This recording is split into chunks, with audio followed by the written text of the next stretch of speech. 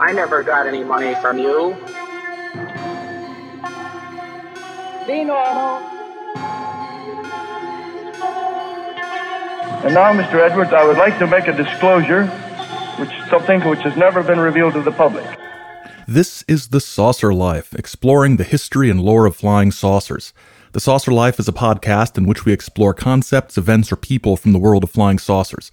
No preconceptions, no snark, no belief, no debunking, no cooperation from the information desk when I asked about this the last time I went to the Air Force Museum. That was a long sentence. This is Encounter 64, Storm Hangar 18. Well, this is what we like to call an evergreen podcast, meaning that people can start anywhere and we aren't particularly tied down to current events. This one does require some background. A while back, someone whose name isn't worth mentioning set up an event on Facebook called Storm Area 51. The idea was that everyone would show up in Nevada on September 20th, 2 days hence from this episode being released, and uncover all the UFO secrets. They can't stop all of us, was the tagline. From the beginning, this was presented in a joking manner, talking about doing sort of anime-style running attacks on the place and everything, but people seemed to latch on to it, and it became a bit of a viral sensation. As we record this, the plan seems to be for a music festival, or 2, or 3, or 4, to take place there, but there doesn't seem to be a lot of enthusiasm or cooperation from the people who actually live in and around Rachel, Nevada. Permits are not being allowed, and a lot of these things are just falling apart. Some of us on Twitter have referred to it as a potential Area 51 fire festival, which would be a whole lot of fun as long as nobody dies out there in the desert. But Area 51 wasn't the first or only not quite secret location that had a reputation of being the repository for UFO truth. In the 1970s and into the 80s, Hangar 18 at Wright-Patterson Air Force Base in Dayton, Ohio, was spoken of as being the repository, the vault, the Raiders of the Lost Ark style warehouse of all the flying saucer answers. The name, however, is not confined to the UFO scene and seeped into popular culture. There was a sci-fi movie, Hangar 18, that appeared in 1980 and starred Darren McGavin and Robert Vaughn. It's actually not a bad movie. I mean, it's not a good movie, but it's not a bad movie. There's a song by Megadeth called Hangar 18. It's even lent its name to, quote, Southern California's largest chain of indoor climbing gyms, with 8 awesome facilities conveniently placed throughout Southern California, end quote. It's the name of a hip-hop group, and guitar icon Yngwie Malmsteen has made sure all bases were covered with a song called Hangar 18/Area 51. It may not get all the attention that Area 51 has gotten over the years, but it's firmly lodged in the saucerological consciousness. So, grab your cameras, pull on some sturdy hiking boots, and be sure you've got a good supply of water. We're going to storm Hangar 18. First of all, cards on the table, this episode would have been much less good or valuable or doable even without Kurt Collins and Claude Folkstrom's excellent articles, Robert Spencer Carr in Hangar 18, and Captured UFOs and Building Hangar 18, a chronology, all of which they published in 2018 on their blog, The Saucers That Time Forgot. If you dig the types of stories we tell here, then it's absolutely worth checking them out. What's Hangar 18? In case you didn't know, here's a thumbnail definition.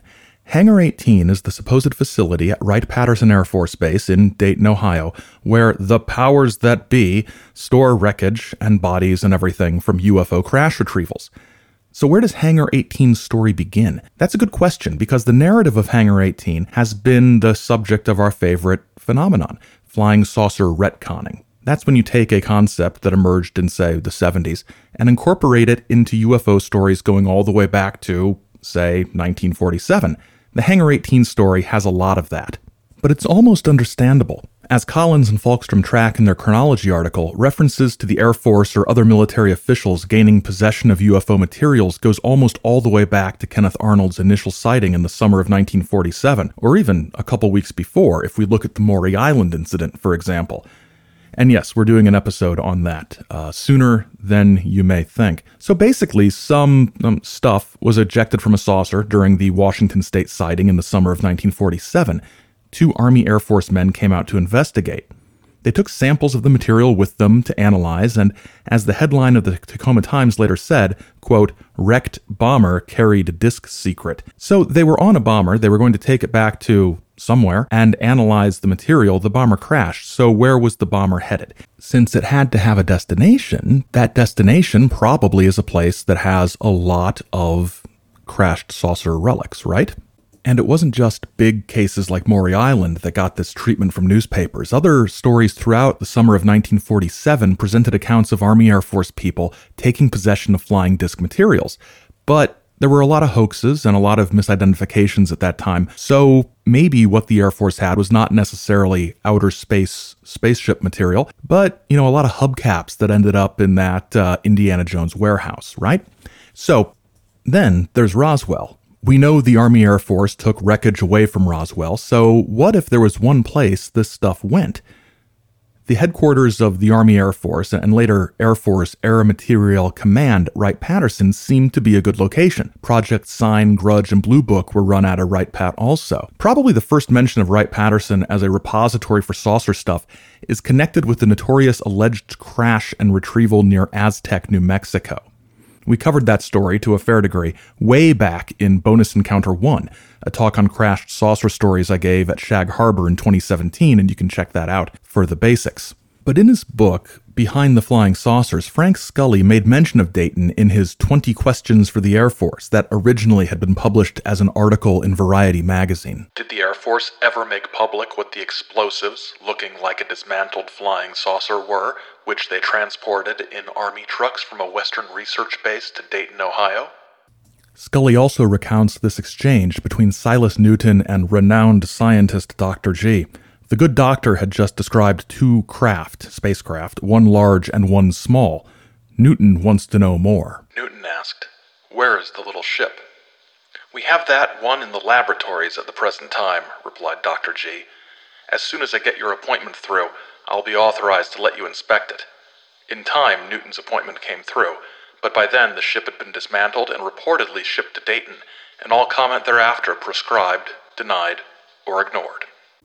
So there in the early 50s, there's an emerging sense that Dayton is where it's at.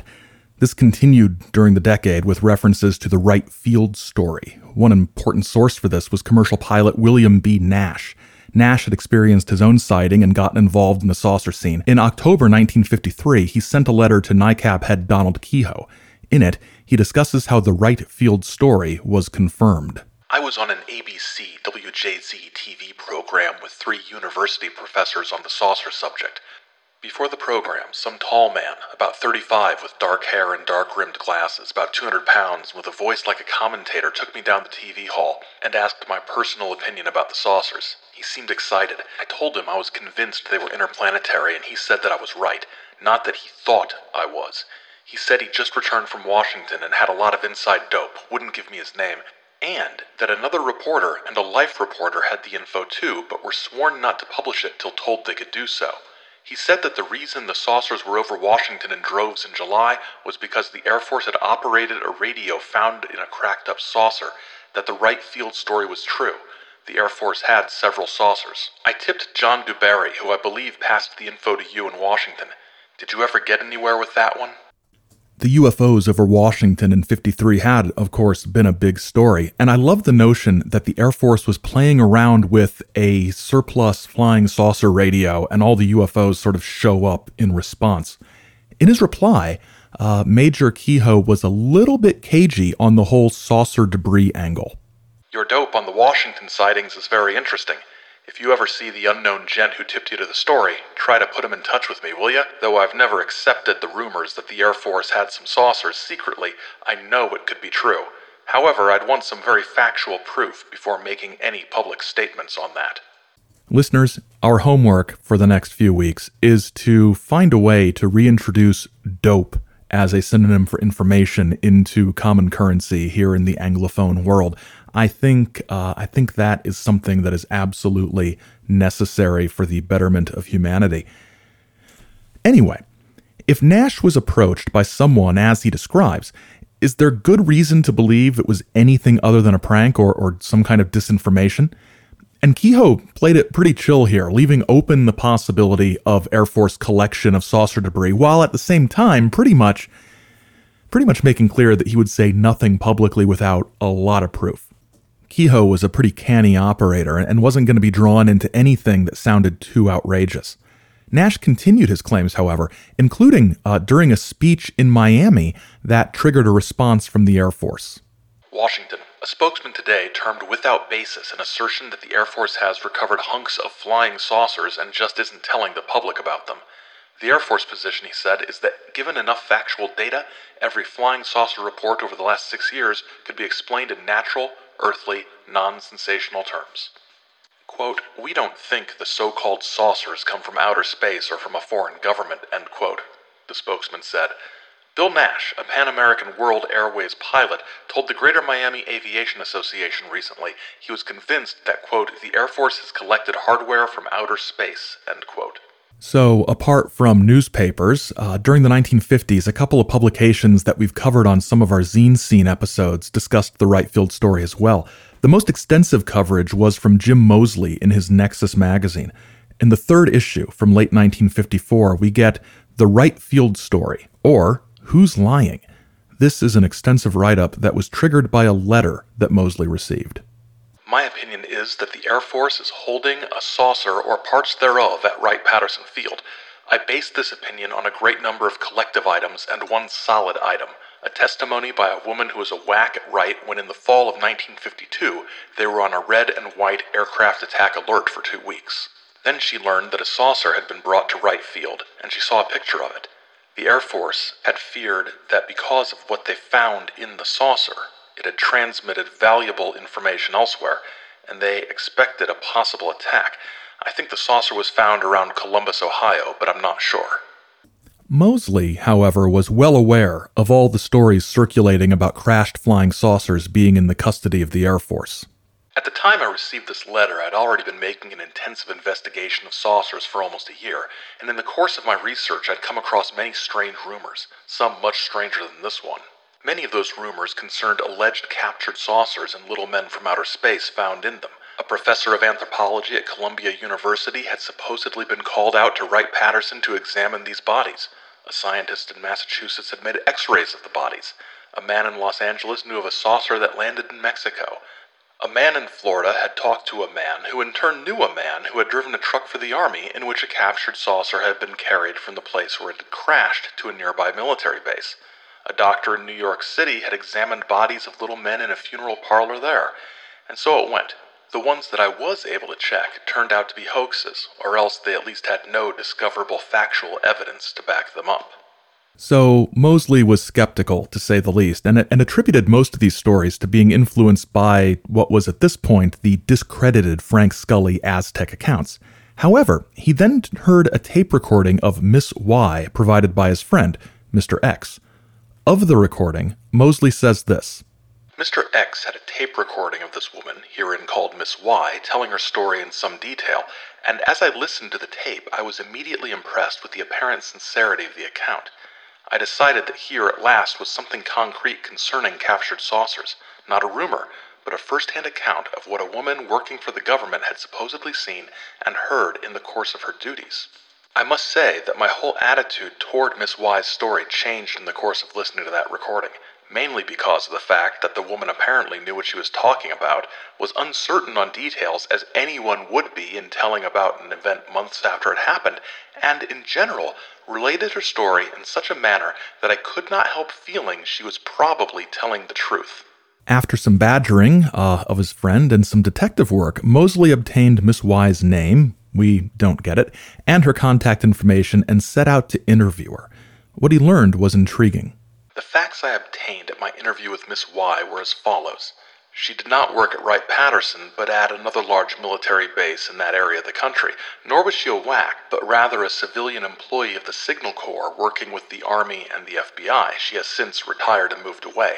Her duties were as a night girl on teletype, decoding messages, and in general handling classified material of many different sorts in the normal course of her work. In about August or September of 1952, she had reason to walk into the photographic lab operated by an Army photographer who worked in her section of the communications building of the base. Among the prints that this photographer, herein called Mr. Z, was developing were about a dozen of a flying saucer. Mr. Z showed her the pictures, told her that he had taken them on a recent special assignment which had taken him to a location north of the base, where an interplanetary saucer had crashed. A few days later, Miss Y handled messages which stated that the above-mentioned saucer was being taken through her base under heavy guard on its way to Wright-Patterson. These messages also informed her and a handful of others in the communications building that a red and white alert was on because of possible danger from other saucers to which the captured saucer might have transmitted messages. About 2 weeks later, after the saucer had been thoroughly examined by experts, it was felt that the saucers presented no immediate threat or danger, and the alarm was terminated. But at no time did anyone on the base other than this handful of qualified personnel know even the fact that an alert was on, let alone the reason for the alert. Miss Y mentioned that she had also heard somewhere that the government scientists had a great deal of trouble getting inside the saucer, and that it was composed of one or more alloys not found on this planet. This particular saucer had no living creatures inside it, and apparently was remote controlled. Miss Y also said that she heard the dead bodies of humanoid creatures about 5 feet tall were found in other saucers captured previous to this one, but she has no first-hand knowledge of any saucers other than the one that came through her base. Mosley thinks she sounds sincere. She certainly uses the proper military terminology, and there's a verisimilitude about her story. But Mosley was a sound journalist and needs some corroboration, and he convinces Miss Y to give him Mr. Z's information, and he gets in contact with both Mr. Z and Mr. Z's superior officer. Mr. Z denied having any knowledge of flying saucers or ever having seen or photographed one. I talked to him for quite a while alone, and later in the presence of his superior, a Signal Corps officer. So, as Mosley asks in the title of the article, who's lying? First, he looks at the possibility that Miss Y is telling the truth. First, let us assume that Miss Y is telling the truth. She says that the facts she gave me are public knowledge and that she was not breaking security to tell them to me. However, understandably, she did not want her name connected with this case. Miss Y also said that the government holds back these facts from the public because of fear of panic, and also because they themselves don't have all the answers yet. If this is the case, it's evident why Mr. Z and his superior failed to confirm Miss Y's account. The true inside story of the flying saucers is known only to a few in our government, people in communications such as Miss Y, people in photography such as Mr. Z, but no one of these people knows the full story. Both only know his or her tiny part in the drama, and only a handful of brass at the very top have access to all the details. The story as a whole is as carefully guarded as any atomic or other high military secret, and like any other top secret, the fewer people who know it the better. Therefore, in all likelihood, the officers in Project Blue Book, or at least those at the Public Information Office at the Pentagon, have little if any knowledge of all of this. Project Blue Book is only a cover-up, an attempt to analyze saucer sightings, while somewhere within a highly guarded section of Wright Field, a super-secret group unknown to the sighting analyzers is prying open the saucers themselves and trying to find out what makes them and their extraterrestrial operators tick. Of course, what if the government is telling the truth? Now, let us consider the possibility that Miss Y is lying, and that the government is correct in telling us that they have no material proof concerning saucers. In that case, Miss Y could have fabricated her whole story by rehashing Scully's account a little, bringing it up to date, then adding in her general knowledge of saucers and her background as an ex-employee at a military base. Mix well and serve to two suckers, Mr. X and myself. This would explain her uncertainty in regard to details. Her difficulty is that when she first told the story to Mr. X, she never dreamed that she would tell it to any others, including myself. And when she told it to me, she did not know that I'm a writer, or that I would go personally to her base and check there. For her, the whole matter has gotten out of hand because Mr. Z and his superior were not at all happy over Miss Y's account as I related it to them. She is, in their eyes, guilty of spreading false rumors tending to undermine confidence in government, and for this she may be reprimanded. But here is the important point. The fact that Army officials contradict Miss Y's story throws no light at all on whether her story is true or not, for they would be equally apt to contradict her in either case. If Miss Y is lying, it is quite natural that the military authorities would deny her story. If she's telling the truth, they deny her story because they have to. Even if Miss Y is now visited and requested to stop talking, this still won't give any indication of the reason for the visit. On the one hand, the authorities would be quick to stop any former employee from talking out of turn. On the other hand, they would probably be equally quick to stop an ex-employee from telling false rumors that are against the public interest. So, it is my opinion that unless or until I receive new evidence on the matter, I have absolutely no way of knowing where the truth of the matter lies. In that last portion, Mosley makes an important point. When these claims come down to one entity on each side saying opposite things, in the absence of corroborating evidence one way or the other, it's impossible to determine what the actual truth may be. He concludes the article by pledging to keep digging at this story, trying to uncover more information and evidence. Before we get back to it, you can still check out past episodes, read some reviews of saucer-related stuff, and support the show with your love offerings at saucerlife.com. Thank you to those of you who have contributed to the cause here. You can follow us on Twitter and Instagram at saucerlife, or email us at thesaucerlife@gmail.com, and you can subscribe to The Saucer Life wherever you find podcasts, including Apple Podcasts or iTunes, whichever they're calling it now, Google Play, Spotify, etc. Next time, I am going to put together a contactee Mount Rushmore. Which four should be on there? At least I'll make the case for 4 contactees I'd put on there. I suspect none of you are going to agree with me about at least half. That's next time on The Saucer Life. For now, let's get back to the show.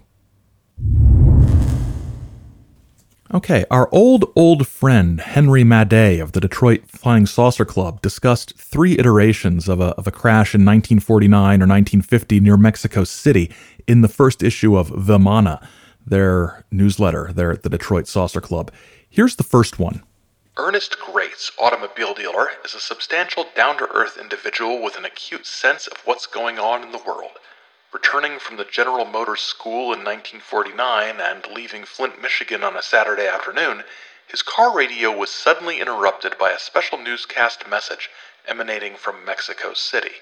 The announcer then tuned to a remote control pickup broadcast wherein an American lady reporter began describing the amazing fact that a saucer had landed in the area not too long before, somewhere in the outskirts, and now the section had been roped off, and authorities were attempting somehow to get into the craft.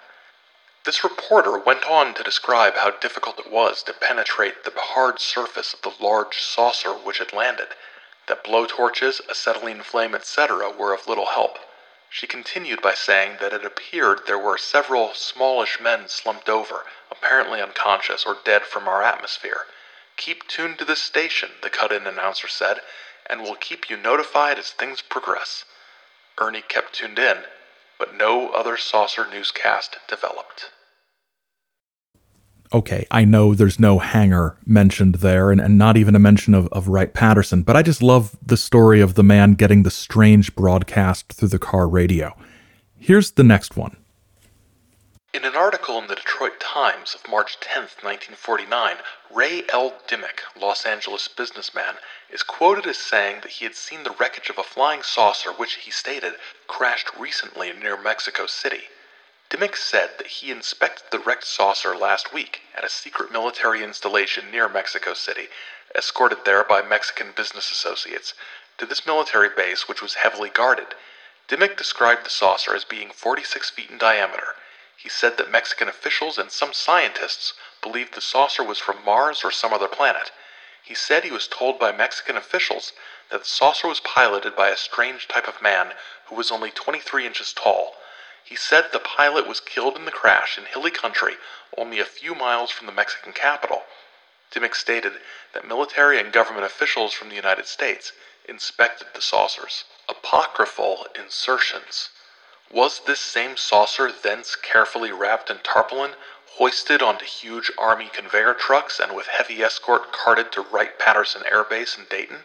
Several excellent sources seem to believe so, stating that fields were crossed in the daytime and night so the convoy would escape going through large cities along main traffic arteries.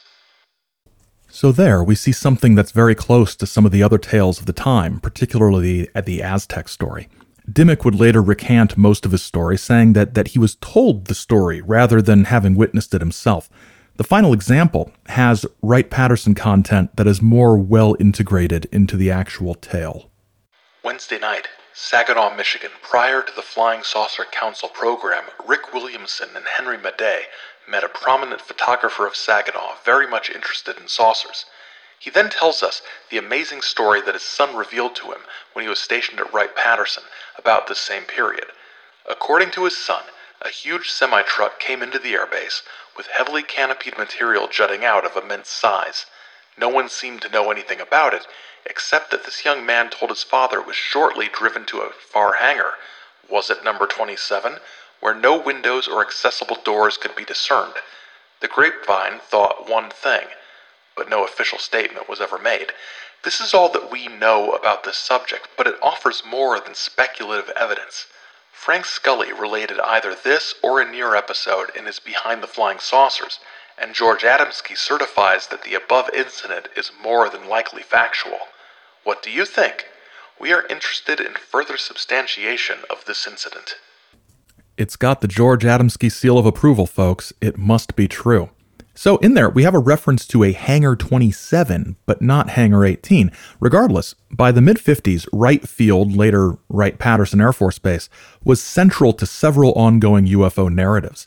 Even as the crashed saucer stories faded a bit, Wright-Pat's role as the headquarters for whatever saucer initiative the Air Force bothered admitting to kept the facility in the conversation.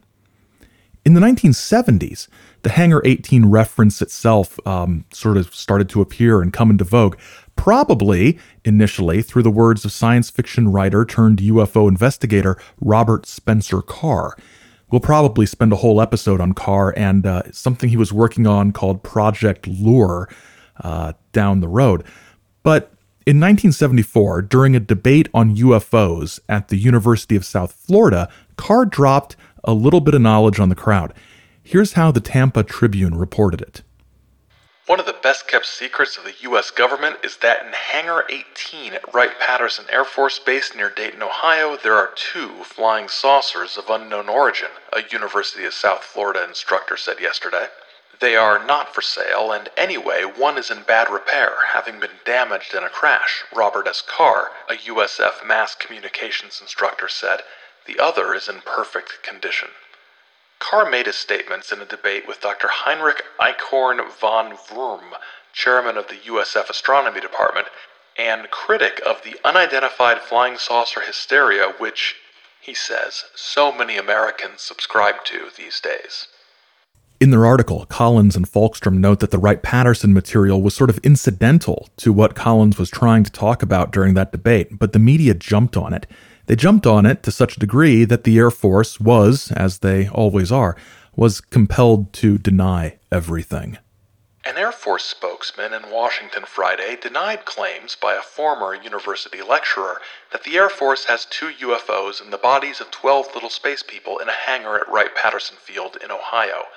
The claim by Robert Carr, a former mass communications lecturer at the University of South Florida, was broadcast Friday by a number of radio stations in the state. Carr, 65, now living in Clearwater, was promoting a Tampa Flying Saucer Symposium to be sponsored November 1st through 3rd by a group called PSI for Psychic, Spiritual, and Intuition.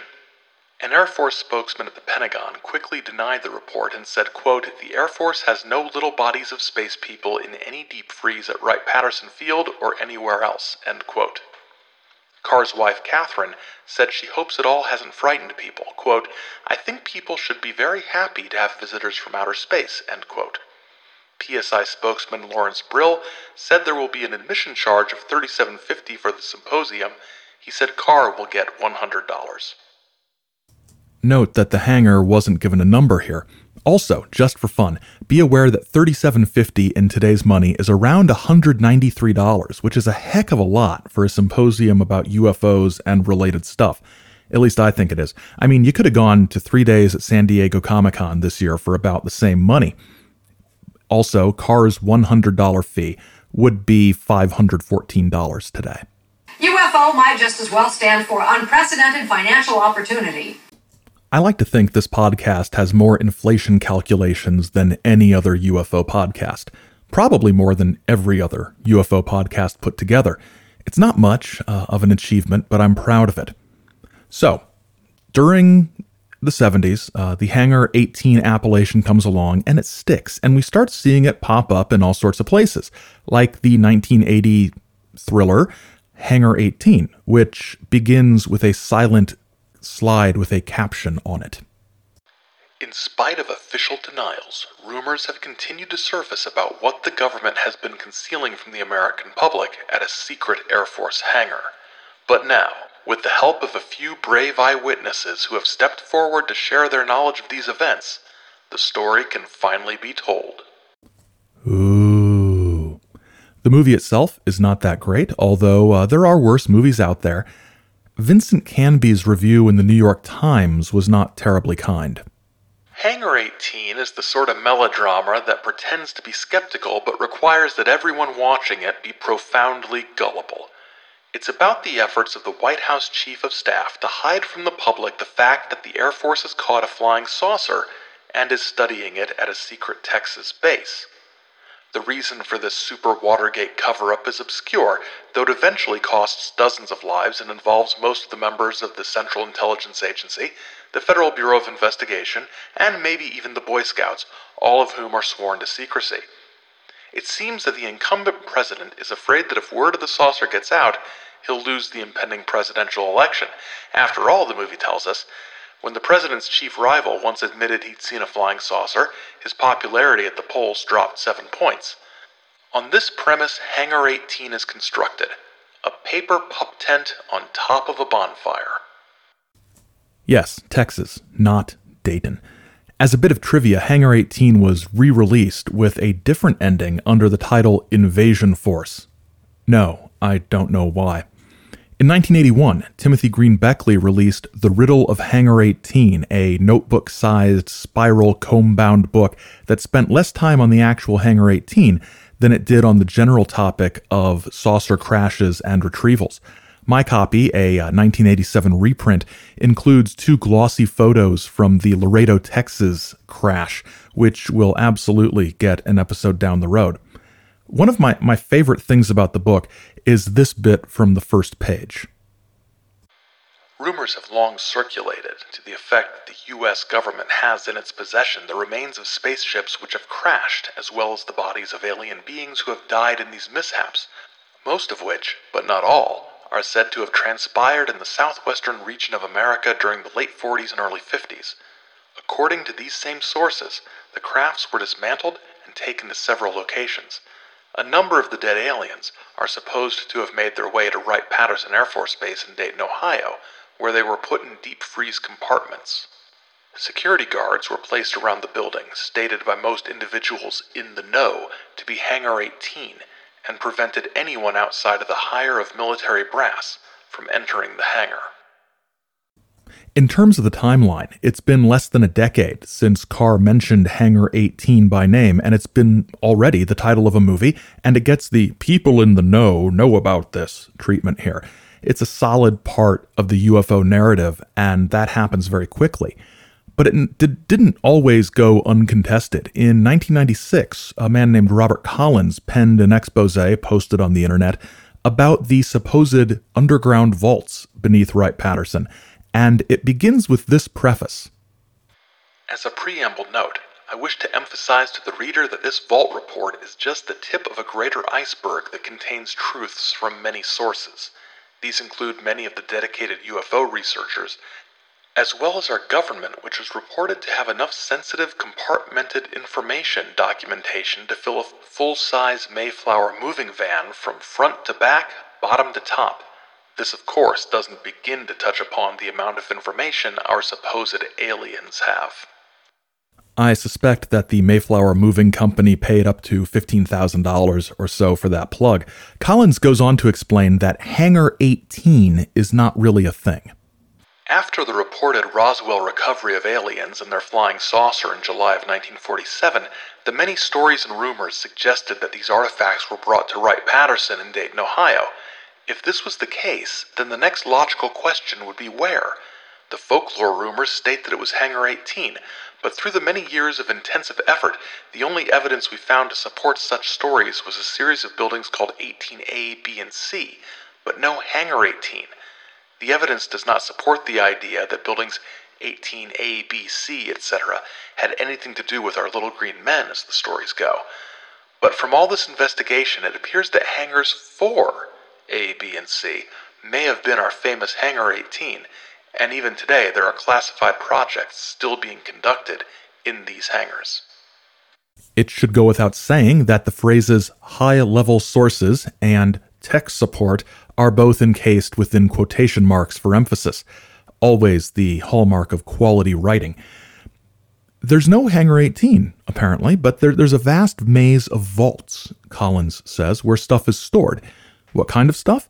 Well, the most impressive thing is probably that alien bodies are there, entombed in cylinders filled with cryogenic liquid. Of course, having this knowledge is dangerous, as Collins's source at Wright-Patterson soon discovered.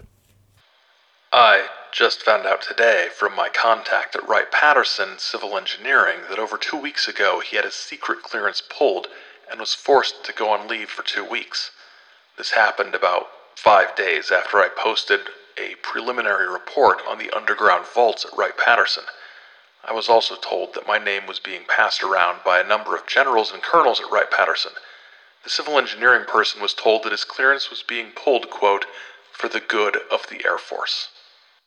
The great thing about this, and by great, I of course mean eye-rollingly frustrating, is that every little bit of this could be completely fabricated, and there's really no way of verifying it one way or the other. This was also all part of a larger discussion at the time about alien bodies, or supposed alien bodies, including a lower jaw of a gray that the government supposedly held, and pictures circulating online comparing this supposed, I'm using that word a lot, but I probably should keep doing so, supposed alien lower jaw, and the close-ups of the lower jaw of the alien that was featured in the Alien Autopsy documentary that came out in 1995. I want you to know that I am very carefully avoiding putting myself in a position where I have to do an episode on the Alien Autopsy show. I just don't wanna. But it was fun stuff. So, in general, what we see is that Hangar 18 and Wright-Patterson more broadly get inserted into all kinds of different stories and iterations of the basic UFO cover-up narrative. As an example of that, here's a list of basically facts about Wright-Patterson presented on the old Paranet bulletin board system back in 1991. This was submitted by one of the moderators, Don Allen. Captain Edward Ruppelt, while head of the U.S. Air Force's Air Technical Intelligence Center, Project Blue Book, was stationed at Wright-Patterson Air Force Base. After the July 2, 1947 crash of a UFO at Roswell, the wreckage of the craft was loaded into a B-29 and shipped directly to Wright-Patterson. The crash of a 100-foot diameter saucer with 16 dead aliens aboard near Aztec, New Mexico, had its remains sent to Wright-Patterson shortly thereafter.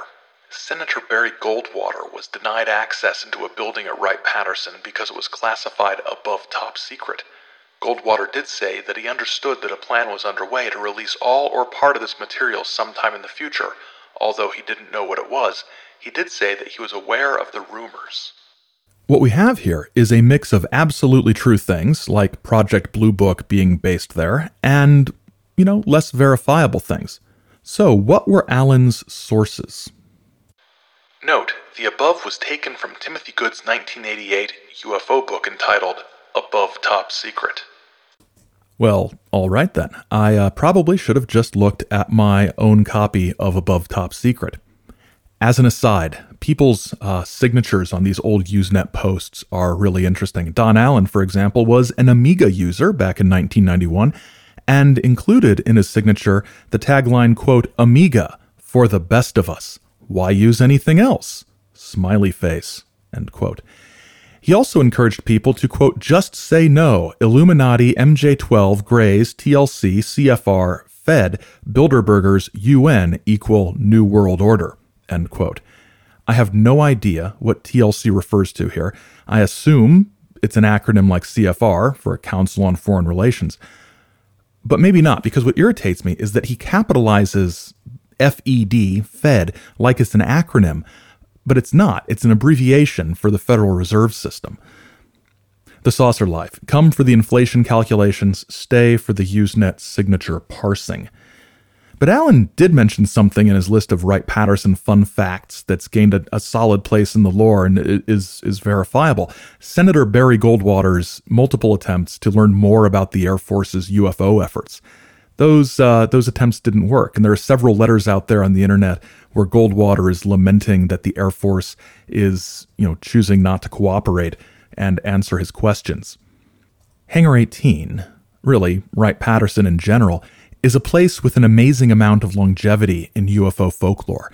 Despite being eclipsed in many ways by Area 51 in the late 80s and Hollywood placing Hangar 18 in Texas for some reason, it remains fascinating. And as far as I know, no one has tried to run a music festival there, which endears it to me even more. There are links in the show notes to sources we used in this episode, particularly the Collins and Falkstrom History of Hangar 18 references, as well as the broader trope of there must be a place where they take the crashed saucers. Where is it? We couldn't have made this episode what it was without some key references we found in those articles. There's also a link in the show notes to the the episode of NPR's It's Been a Minute, where I was on to discuss the Storm Area 51 phenomenon. The associate producer of The Saucer Life is Simpson J. Hanover III. The Saucer Life is a production of Chizo Media, LLC. Chizo Media, working for the good of mankind along the lines of truth. Till next time, keep watching the skies, because the skies are watching you.